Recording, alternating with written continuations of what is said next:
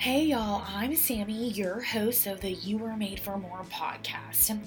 John 10:10 is a promise that Jesus came down to earth so that we would have life and have it abundantly.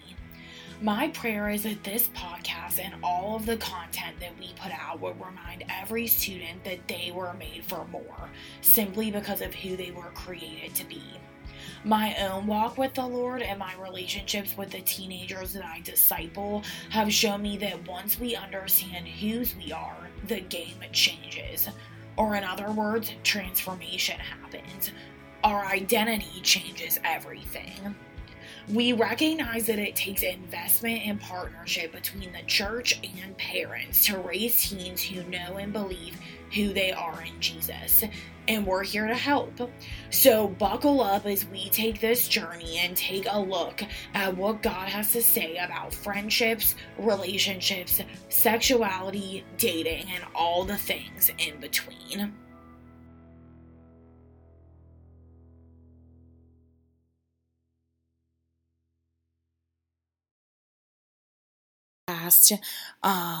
I am really excited to be here with you today. This message is actually you're gonna hear a message from me, Sammy Gallo. Hey, I'm the host of the You Were Made for More podcast. If you haven't met me yet, or if this is your first time visiting, but this is a message that I had the chance to share at my church on Mother's Day, and I thought it would be really cool to also share it on the podcast because the gist of it really is the gospel and how the gospel applies to motherhood and really anything that we do. So I think it's really important, since we have parents that listen to this, moms that listen to this, students who are daughters and sons that listen to this.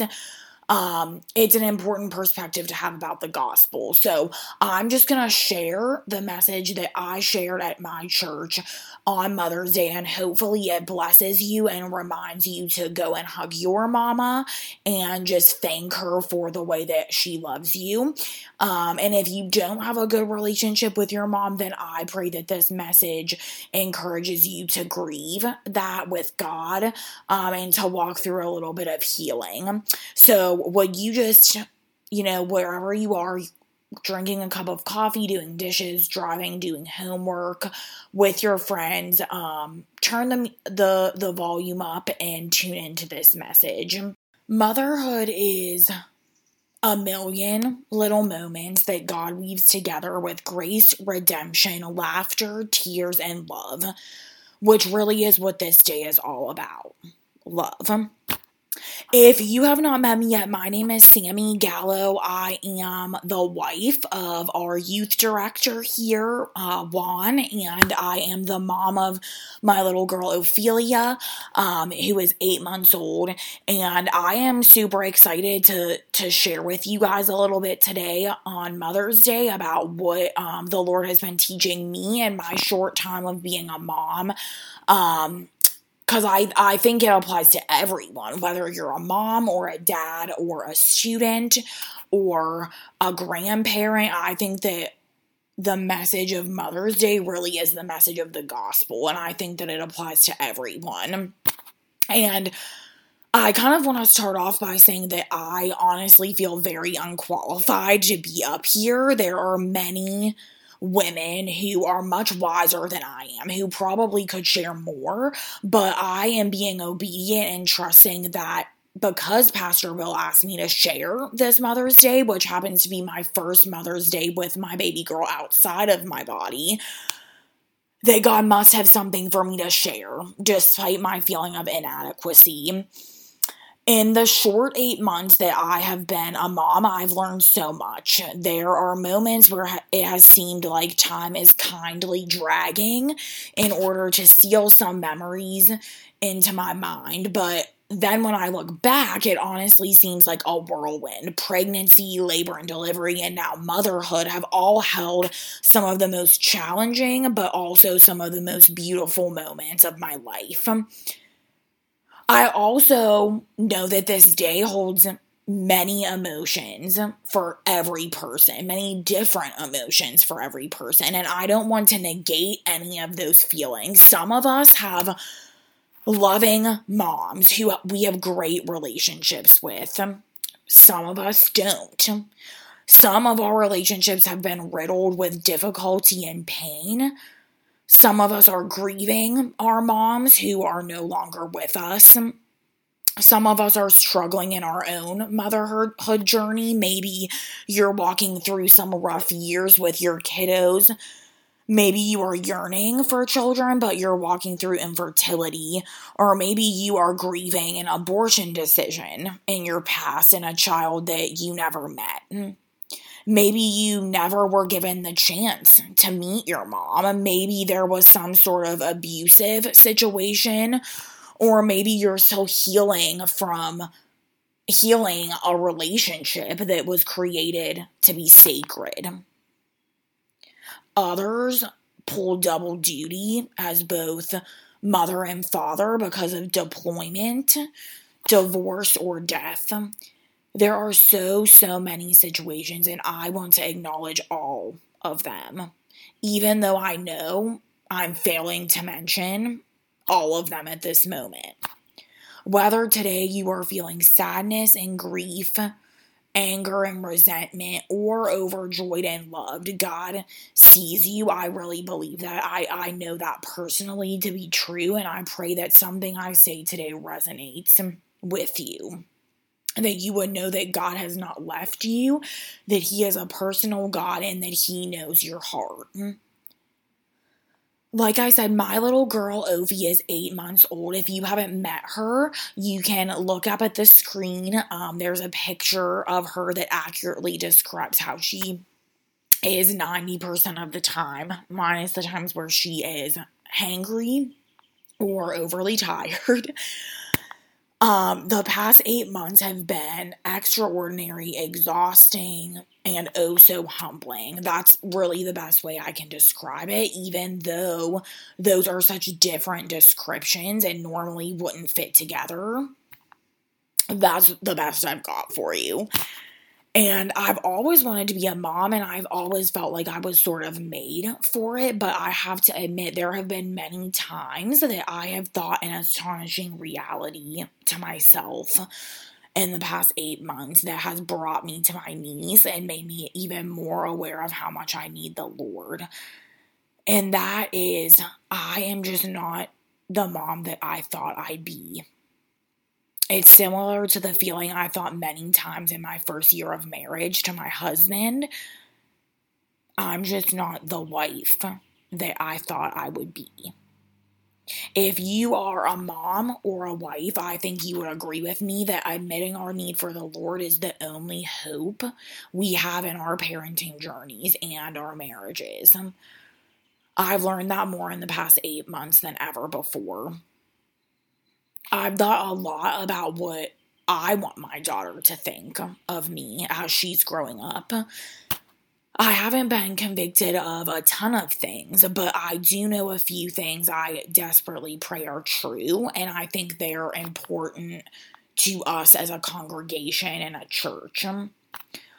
I hope Ovi knows that I love Jesus, which is why I make sure that even at 8 months old, she sees me open my Bible in the morning, even if it's in the middle of the floor next to a cold cup of coffee with toys scattered all around me. I pray that if she sees that, even in the middle of the chaos, my prayer is that she will wonder why her mom cares so much about this book. So she'll open it herself, and I'm getting teary, of course, because it makes me emotional, because these are things that I really pray that my daughter knows about me and believes about me, even though I will fail and mess up in disciplining her and loving her. I pray that she knows that I love Jesus and that the Bible is important, and I pray that she'll open it herself and that she will fall in love with Jesus. My relationship with Jesus saved my life. I don't know if I mean that literally or not, but I do believe it, because as a teenager, I always struggled with my identity. And as a mom, I still do. But because of Jesus, I now know who I am. Even if I have some cognitive dissonance and doubts about it, I know it to be true. And I pray that if my daughter knows Jesus, if she really knows him, she won't struggle searching for that truth like I did. Now, she may struggle, but she will be working from the truth found in Scripture, not looking all around the world and all around the culture to find it. And the other thing I know is that I want her to know that I love her dad, and I want my marriage to be a reflection of the gospel, and I want her to see that any fulfilling gospel-centered relationship takes hard work, but also can and will yield in our own sanctification. And I believe those two things are so accurate to what we as a church need to find to be important. Those are the things that I want. But in some ways, motherhood is like a giant neon highlighter emphasizing my desperate need for Jesus. When I rely on my abilities or the false comforts of this world in my distress, I am left wallowing in my failures. I start comparing myself to others and I feel defeated and undone. The things of this world will never be able to rescue me or you, us, from our shortcomings. Christ, however, offers us another way to mother or to father or to parent in our frailty as we lean on his faithfulness. He doesn't just leave us to fend for ourselves as we parent. He doesn't leave us to gather enough strength each day to care for our children. He doesn't keep tabs on how often we don't measure up and how often we mess up. He doesn't shake his head in disappointment when we mess up. Hebrews 4:15 offers us all, moms or not, this steadfast hope. It says, we do not have a high priest who is unable to sympathize with our weaknesses, but one who in every respect has been tempted as we are, yet is without sin. God's abundant mercy can rescue us from our own unrealistic expectations. He sent his son to be everything we couldn't and to die the death we deserved so that we would be raised to new life with him. He is faithful to tear down the walls of inadequacy brick by brick and remind us of the greater purpose of this life, to know Jesus and to make him known, even while we are scrubbing dirty dishes and wiping runny noses. The contributions that I make as a mom to my home, my marriage, and my parenting will 100% be the best things that I do on this side of heaven. I not only wanted to mention that encouragement for all of the moms and the parents out and the disciples of Jesus out there, but I also wanted to encourage every single woman in this room. If you are a woman, you have the ability to be a spiritual mom. Women who encourage younger women and disciple them are vital to the church. They have been life-changing in my life and my faith journey, and if you have the chance to disciple a younger woman, please do it.